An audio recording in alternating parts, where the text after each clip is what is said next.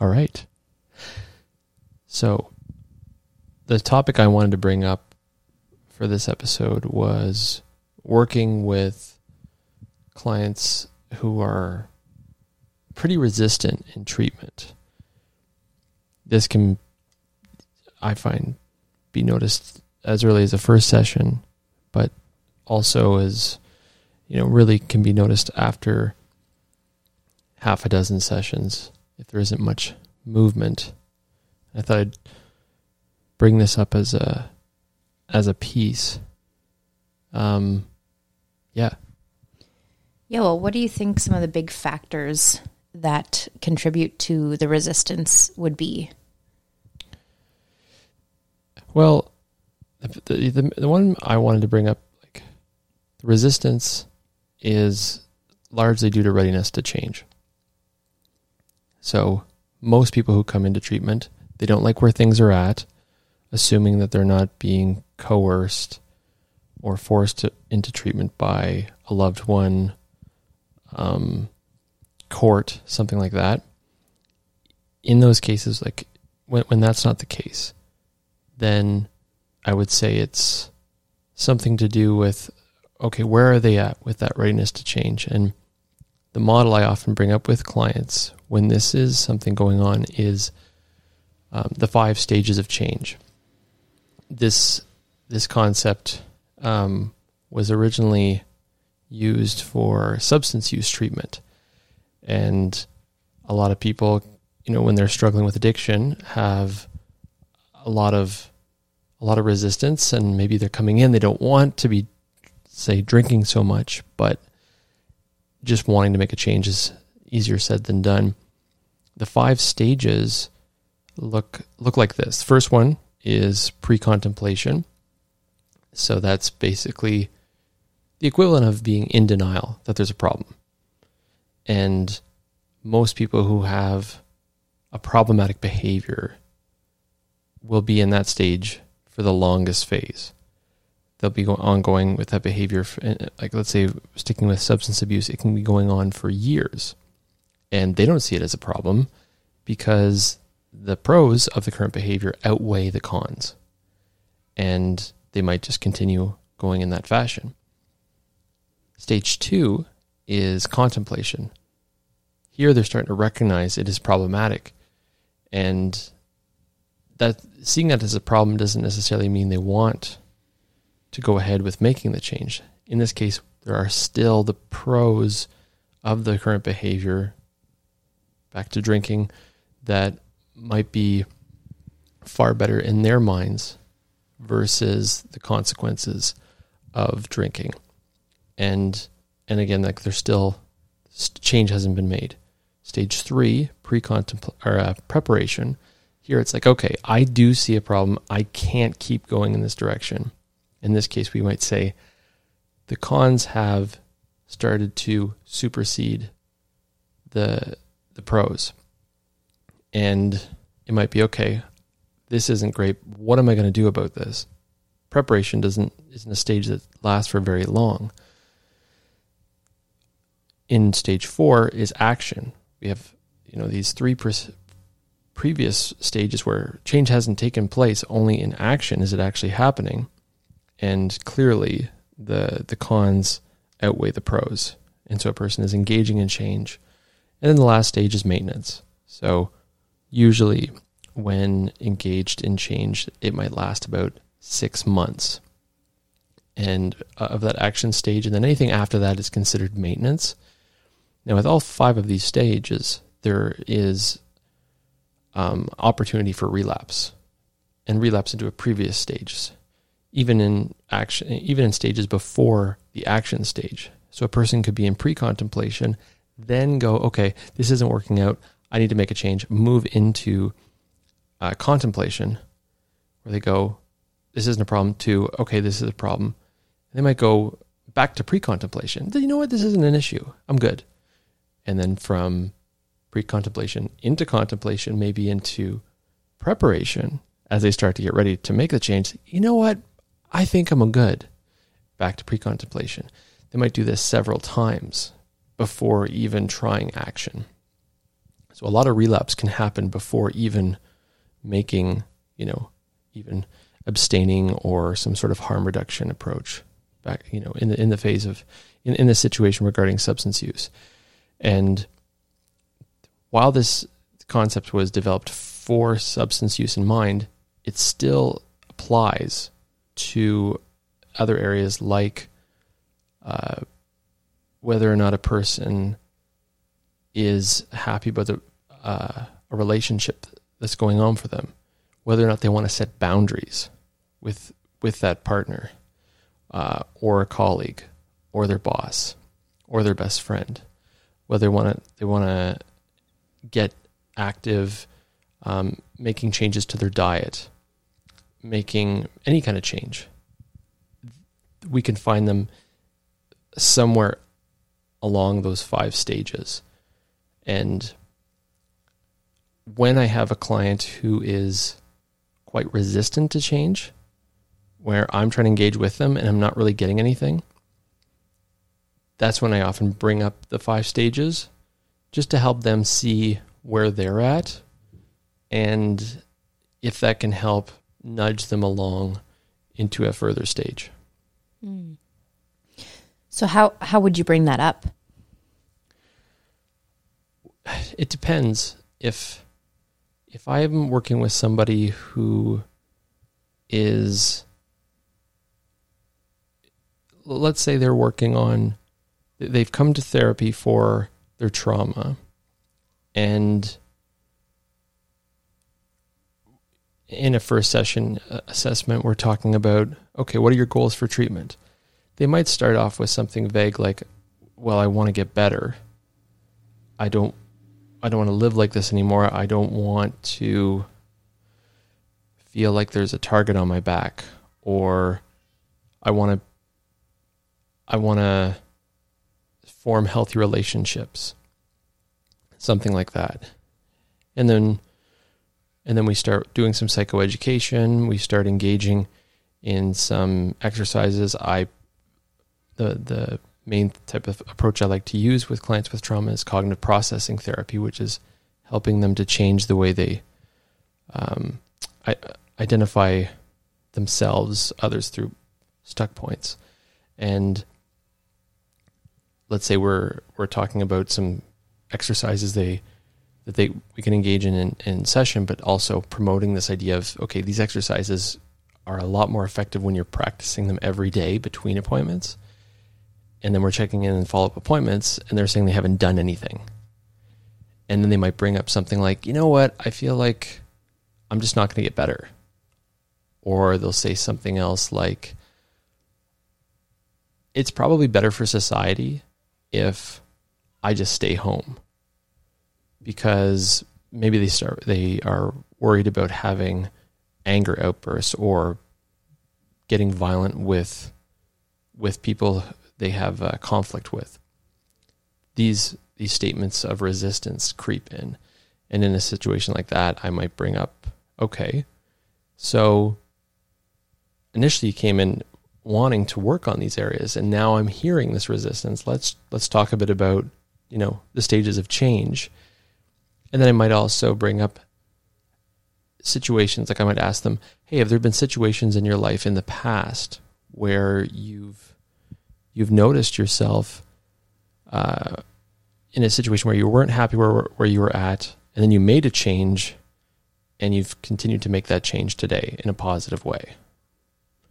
So helping them to identify, relate to it in other situations, not just where they're in the pre-contemplative stage, because the pre-contemplative stage is also like the denial stage. And then if I'm just trying to ask them to identify, can you see where you're in denial here?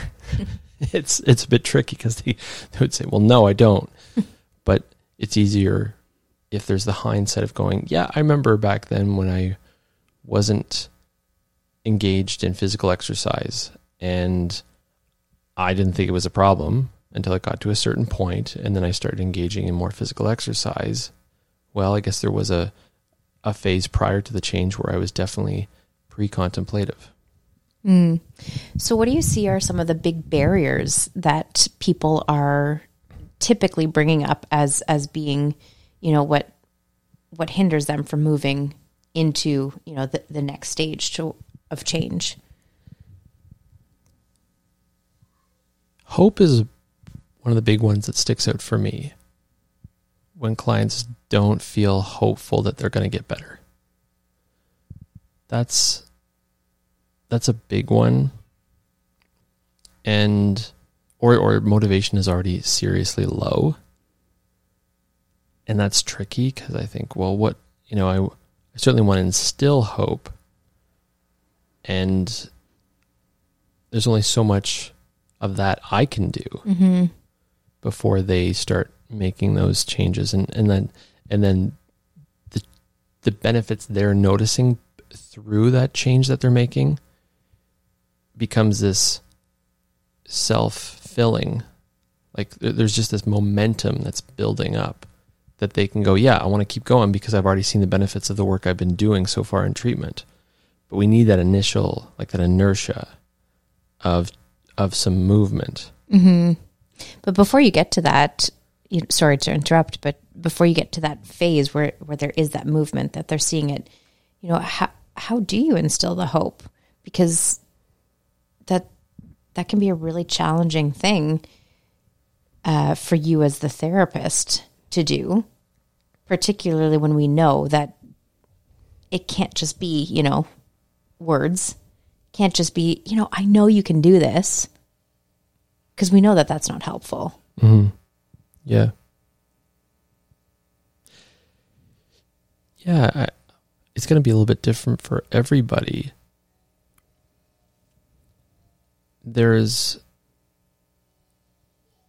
I can promote some benefits of what that change can look like. And talk about how, like, really normalize being in that state of doubt, of feeling like it's not going to get better. I often tell clients that any kind of behavioral work, and I guess any kind of change, any kind of treatment where the person is engaging in change, I might categorize as behavioral. Mm-hmm. It's not necessarily that, but any kind of work that they're doing on themselves, I describe as opposite to a video game.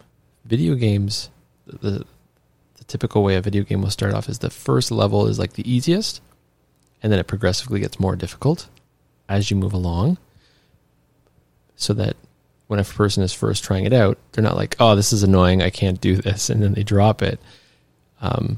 They get that little bit of a buy-in, and then it gets more challenging, but they've already built up more, I don't know if it's comfort around the controls. They've already gotten some feedback of the wins from progressing, and so they have more patience to move on to more challenging levels. In real life, when they're already feeling very depressed or of a low self-esteem, the beginning is the most difficult, and it gets easier as they continue moving forward.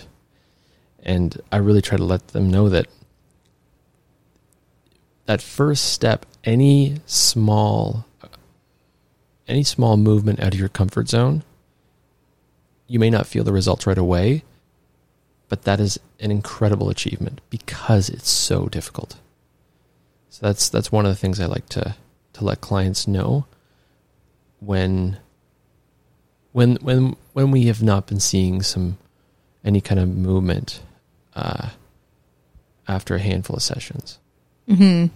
You know that I know nothing about video games, so that explanation actually helps me quite a bit, because I wouldn't have thought that, like, it does get easier as you progress, but I guess that's also in part because, as you practice, you get better. So it's not just, it's not just that the game gets easier. It's not that the skills that you're learning in therapy get easier. It's that you are getting better. You are making progress. And that means that you're able to do things more or in a different way. It feels I'm using the term easier quite loosely, because you have made change. You've made change, you've gotten feedback, and you're feeling you're that feedback is the reward. So you've already gotten some rewards, these dividends of your investment. It takes a bit of time to get those dividends, to get those gains. It's very much the same as going to the gym. When you first start going, it's just like, all I'm getting is feedback from going to the gym for the first time in however many years is, I feel inadequate. This is embarrassing. I don't know what I'm doing. And let's say it's even going with a personal trainer.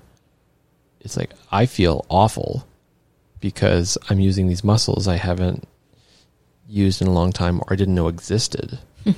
and I don't feel stronger. This just makes me feel weak.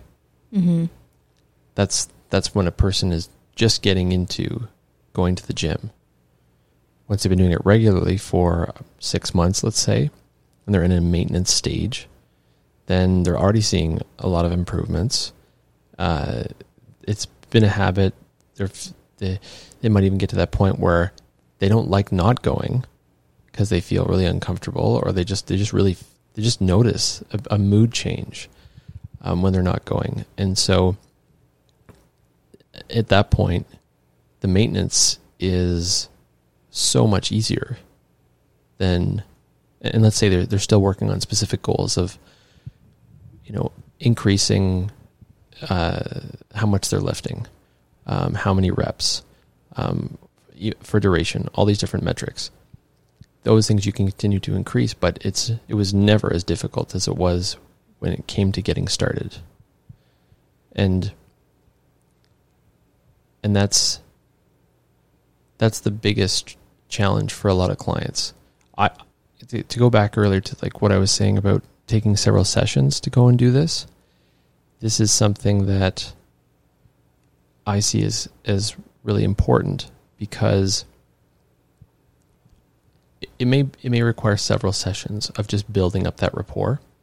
So they're getting that trust in me, so that we can we've built that comfort level. It's like, okay, now we're going to start moving out of the comfort zone. We've built comfort between this therapeutic alliance. Now we're going to go outside of the comfort zone. Mm-hmm. Otherwise, otherwise the therapist becomes that safety person. Mm-hmm.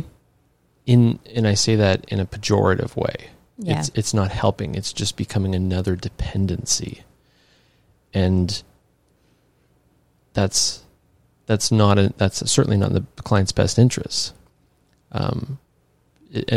So it's trying to push them out, but it's like, okay, to what degree are we getting resistance? Mm-hmm. Quite often, if there's like clients, they're saying, I didn't do the homework. All right, we just had a little interruption with the kids. And so have lost our train of thought. So you had a question. Yeah, I guess my question is if you can share like a specific example. Actually, no, first, before we get into that, the other question that I had pertaining to before our interruption, which I'm starting to remember more or less what we were talking about. We were talking about the therapist becoming kind of that pejorative safety person for the client. And I wanted to ask about that. So for somebody who's new to therapy, whether it's the therapist or the client for that matter, how do you kind of,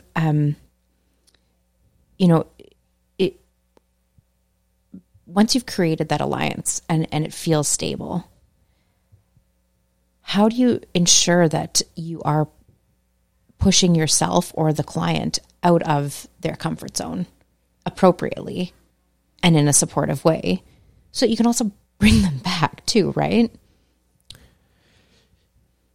Yeah, I would say for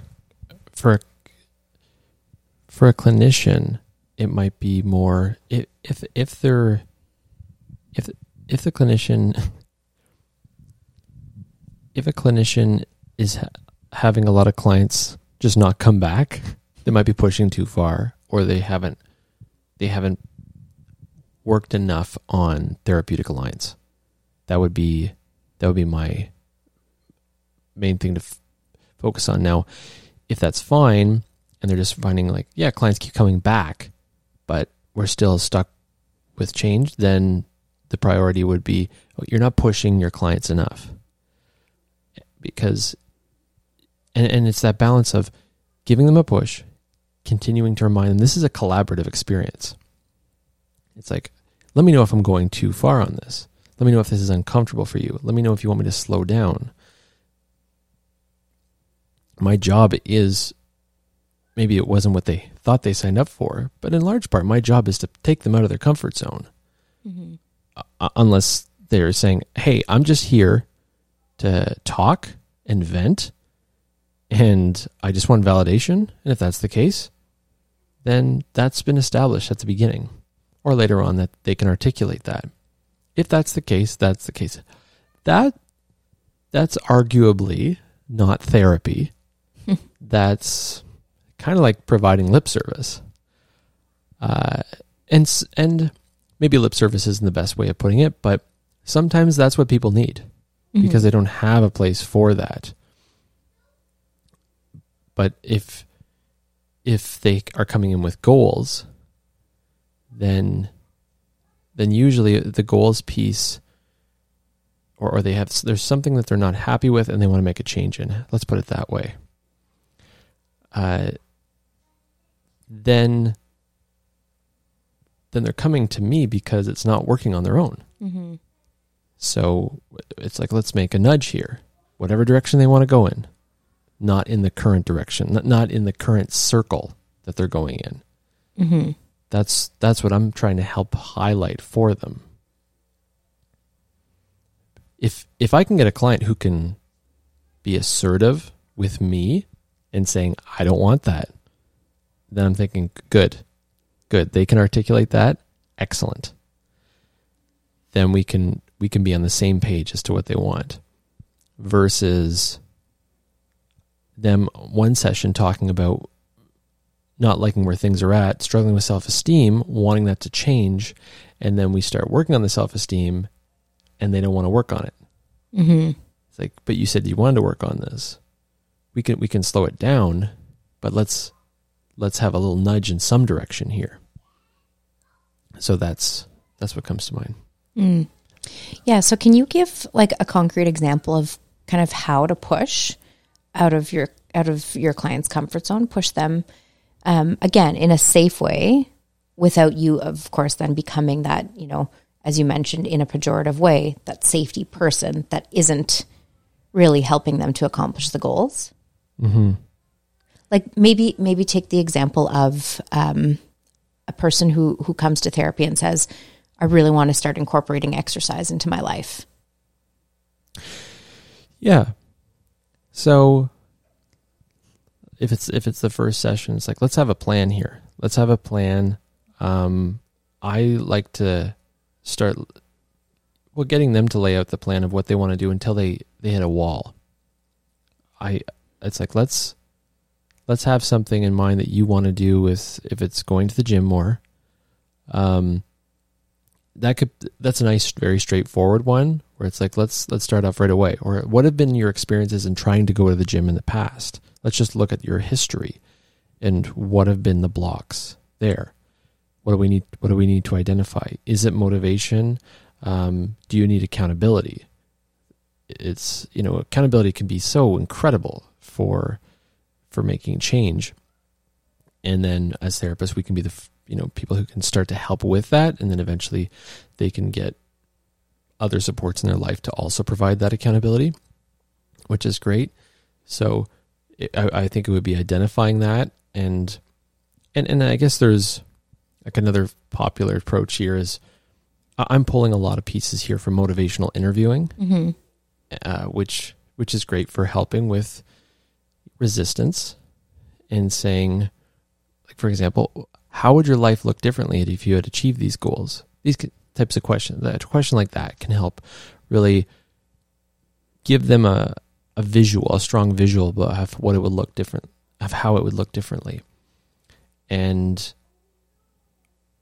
then another one might be asking, what is something out of your comfort zone that still feels possible between now and our next session that you could do? So it's getting them to really set it out, not me proposing goals for them. Mm-hmm. I don't want to make too many presumptions on that unless I'm getting like nothing and I'm pulling teeth to get some responses. But you're not a dentist, so I'm not a you dentist. Like to do Yeah, that. not good at that. That's not what they came for, right? That would be something if a client said, "I'm here for you to pull my teeth." That'd be very surreal. Metaphorically, pull my teeth, please. Yeah. So, I don't want to presume what it is that is going to be out of their comfort zone, but still doable. I don't want to propose something that's just too much. I don't want to set a goal for them, and then they're thinking, yeah, okay, they got this big pump up from the session, and then the moment they step outside, they're just like, I don't even know where to go. I don't even know where to begin with this. Yeah.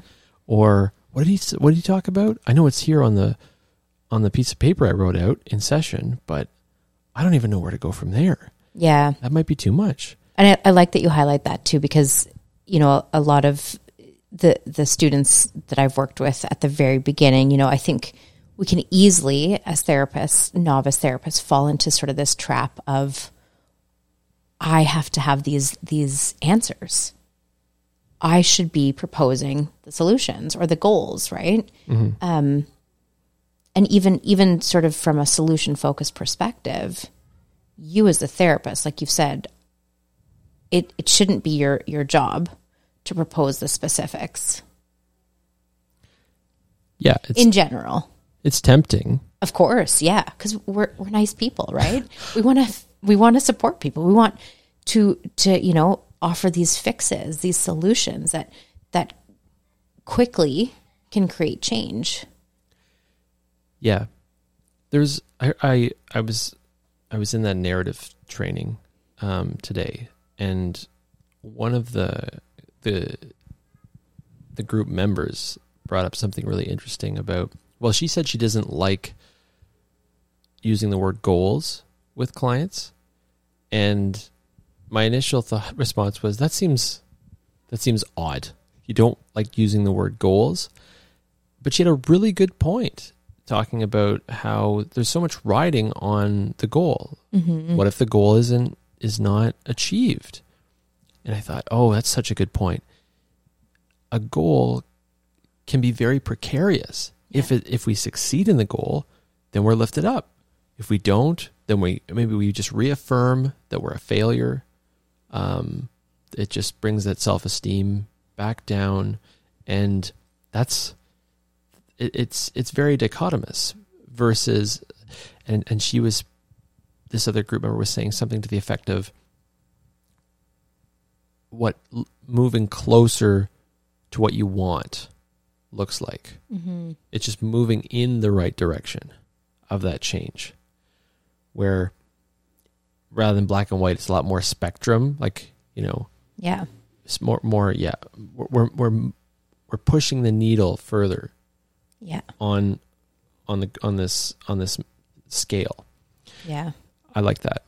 Yeah, me too. I that really resonates with me, and again, kind of linking it back to some of the work that I've done with students over the last little while. I often hear them say, "It's not working," or "I'm feeling stuck. I don't know what to do with this client." But maybe it's because, the idea of setting goals can be kind of daunting, right? Because it's like they set this lofty ideal of like, I want to feel happy all the time. But that can be really challenging to kind of know for sure that you're getting there if it's not defined by the client. So I guess, yeah, kind of as a bit of a follow-up to that, when you are noticing that, a therapist is sharing with you that their client is feeling stuck, or their client is sort of in these, the beginning stages where they're not actually actively changing, do you notice that the students that you've worked with or some early career therapists are, that they do feel stuck as well? Yeah. And I think like this probably hits novice therapists a lot stronger than, say, more experienced therapists, or just maybe more experienced therapists have more of a tolerance for this.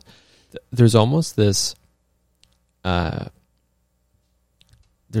this question going on in the back of my mind. Says, how do I know I'm doing my job effectively? Mm-hmm. If I see a client making change, to me that goes, I'm doing my job. I'm because this is working, which is a terrible metric. Yep. For one's own progress.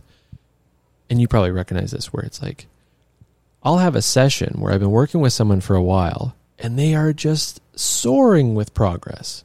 They're coming in with complex trauma and they have so many very strong symptoms, and they're just making it through. They're having these big shifts in their core beliefs. They don't identify with them as much. Their triggers don't set them off as strongly as they used to. They're making all kinds of steps out of their comfort zone, and it's so inspiring, or it feels great. Those are the moments where you think, this is why I love this job, mm-hmm. because it's very dependent on a client doing well.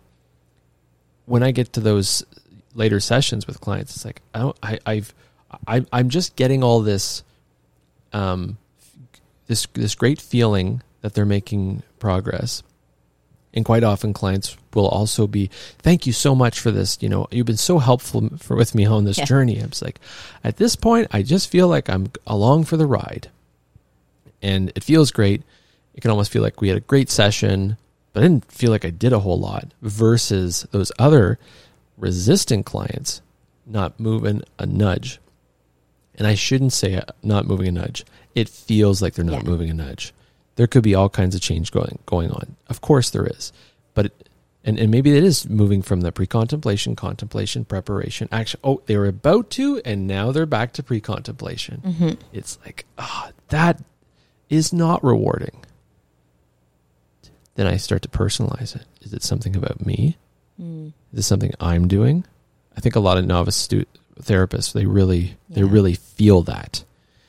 And it's and so just to reiterate that earlier point, it's a poor metric for how effective you are doing as a therapist. Mm-hmm. And just had this insight about this past week, probably because I had this real contrast in the same day. 2 clients doing incredibly well, 2 clients not doing well. Guess which clients I felt like I was doing far more work in. Of course. Yeah. Yeah. So that's what comes to mind. Yeah. I often think of some of the students that I work with that I hear them saying, like, feeling frustrated because maybe the client didn't do the homework that they had sort of left for them to do outside of session, or they never do the homework that I'm doing. And I mean, there's obviously more to that than what I'm just going to say here. But for me, I often think, like, are you personalizing it? Is what is that telling you about you? Yeah. And is that valid information? the other piece is, okay, well, that's fine. What insight can you gain from that around your client, around what they're doing or what the progress is, or what the barriers are to progress? Mm-hmm. And I think it's really important for us as therapists to be aware of that, because sometimes this resistance is, well, I mean, I think probably a lot of the time the resistance is not because the client doesn't want to change, but because it's really freaking hard to change. Yeah. Yeah, of course. It is really hard. Almost from an evolutionary perspective, we have evolved to keep things going the same way. Mm-hmm. From the perspective of energy conservation, it requires a ton of resources to make change. If your week is stacked with items of things you have to do, whether it's work, responsibilities, even if you have no responsibilities, like relatively next to no responsibilities, but you've been doing whatever it is you're doing. Maybe it's sitting at home, and I don't know, maybe it's sleeping 18 hours a day and it's playing video games the majority of the hours that you're awake, because you suffer from severe social anxiety and depression. If that's what's going on, like anything that breaks out of the regular regimen of your week involves a ton of mental and physical resources. Maybe that's going to the grocery store once every 3 or 4 weeks. It's like, oh my God, this is a mountain I have to climb. Yeah. Going back to your point around, students feeling this frustration around the client not doing the homework I asked them. This brings me to a really cool thing I heard from one of my supervisors in my first year postgraduate, telling me, never give a client a homework assignment you haven't done yourself. Yeah. It raises the question, have you done this before? Mm-hmm. What was it like? You haven't done it, and you're asking your client to do it. What's the problem here? This can be helpful, and maybe they finally do it, and then they can go, okay, I was able to do it. It's like, okay, what was that like? Like even a cognitive restructuring exercise where they're not behaviorally going and doing something out of their comfort zone, but there is, even within the exercise, a going out of your comfort zone where if they have, maybe they felt really upset about something a stranger said to them in the grocery store, and they found that like they just felt really anxious or fearful because of a comment that was made. It's like, okay, let's look at this from a different perspective.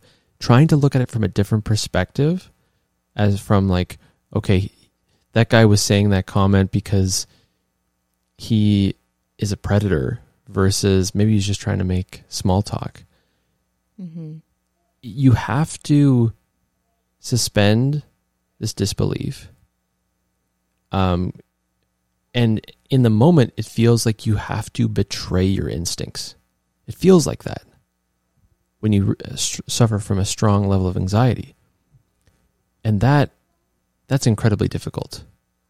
Because like, I feel it though. I feel this fear. You're telling me that my fear is wrong. You're telling me I have that.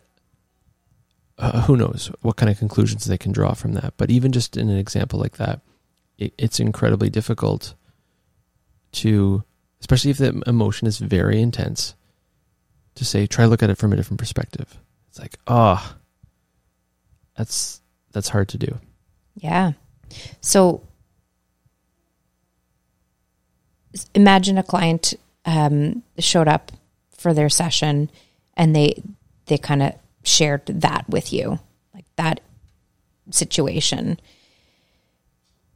And you're hearing sort of that resistance, that, well, you're not understanding me as my therapist because this is really hard. And there is that resistance there. What do you do? How do you navigate that with your client? If I'm getting frustrated with my client not doing the work, I'm engaging in judgment. And when I'm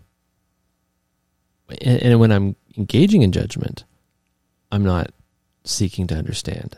Mm-hmm. It's like all curiosity has ceased. And that can be a great moment of recognizing the countertransference. Right. I'm feeling annoyed because the client isn't moving along the way I want them to move along. Mm-hmm.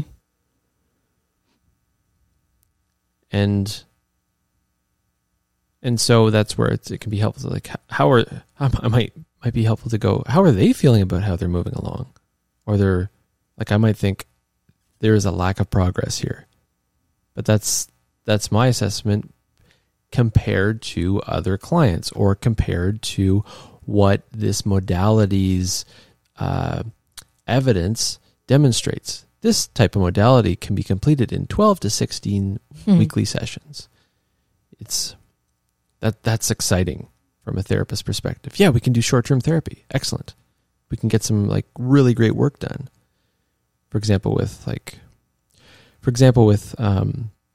cognitive processing therapy, it's pitched to be a 12-session program. Mm-hmm. I haven't had very many cases with clients where I get it done in 12 sessions. Right.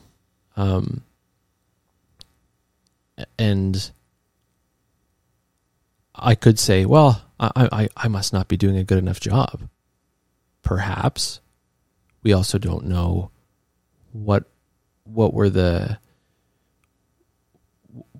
was the level of complexity of trauma for the cases that were conducted in the studies mm-hmm. for CPT. What was the exclusionary criteria? Because there are very strict exclusionary criterias. Mm-hmm. And I think I've told you about that working in my last job. There was an exclusionary criteria for clients that couldn't be permitted in this 12 to 16 week program. And for the therapist who gets to work with that population, it's great. Because they fit a certain bracket of change. The majority of them did not demonstrate a lot of resistance to change. Yeah, which is great. But then that creates a bit of tunnel vision as to how effective it is for the population at large. What's happening to everybody else? Mm-hmm. So that's something else to consider. Like when you're working with a client who is resistant, there's a lot of other factors that come to mind. Like, is there a history of being resistant? Have they gone through a lot of other therapists before, where they drop out the moment it's rubber meets the road time? Mm-hmm. Yeah. So I think my big takeaway from this is, I think something that I know, and also like, oh yeah, right.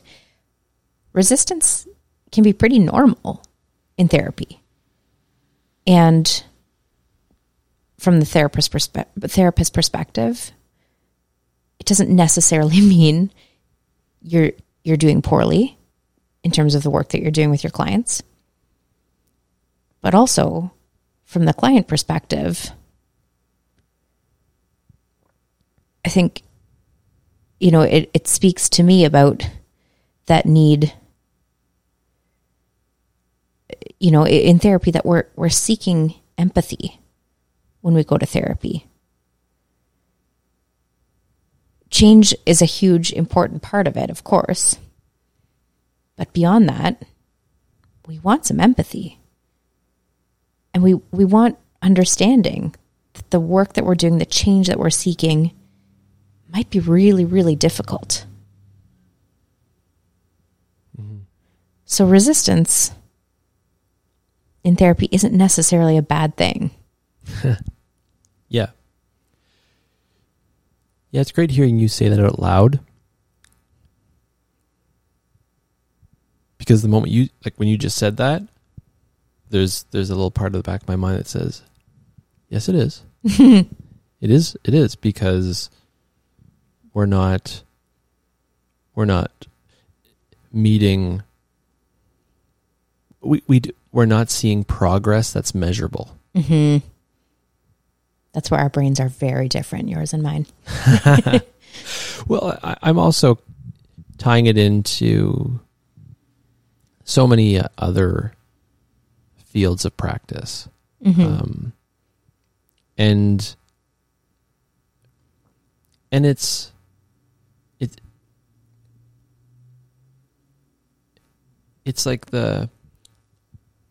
like wanting to show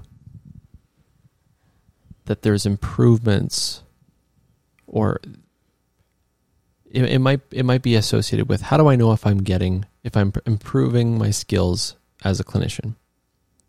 How do I know I'm improving? Yeah, I guess it's just how do I know I'm improving? And I guess, yeah, it's, unfortunately, there aren't a whole lot of ways of measuring it, because you can also look at in private practice. Well, is your caseload going down? Oh, is it something about me? If I'm not getting enough clients, if I don't have a significant enough wait list, that's obviously can be due to so many other factors. You can be fantastic at marketing, and you have a lot of clients, and you're keeping busy, and you're satisfied with whatever you're making every year. That's also not a great metric of your skills as a clinician. It's a strange field with being able to evaluate that. Mm-hmm. I mean, it's pretty subjective in many ways, insanely right? Subjective. So. Yeah. There are some areas where it's like, okay, how effective are you at applying this specific modality by, conducting a session, having it recorded, getting it reviewed by peers or a supervisor, and then seeing what their feedback is. And they're going, okay, how is it meeting this rubric? Mm-hmm. A bunch of specific metrics. I've had that conducted with my skills in CBT, and that helps profoundly in my ability to improve as a clinician in CBT.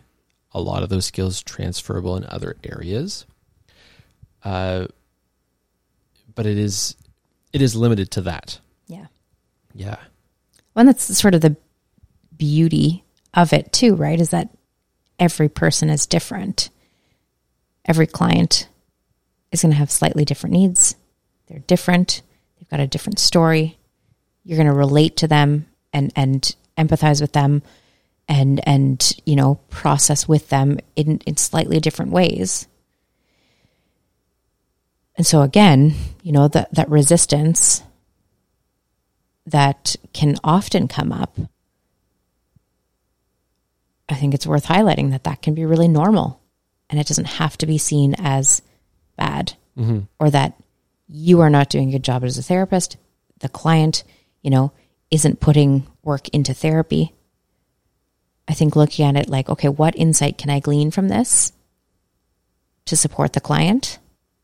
And then, of course, to support myself as a therapist too, right? To continually develop and grow and become better is a really important way of looking at resistance. Yep. That's at least what I'm taking away from this conversation. Yeah, I am too. And I wasn't I wasn't expecting to take that away from this conversation. It's been quite insightful. I think that any other last points that you wanted to bring up? No, I think I'm going to hold on to those ones for a little bit and mull them over some more. Sounds good. Well, with that, let's conclude.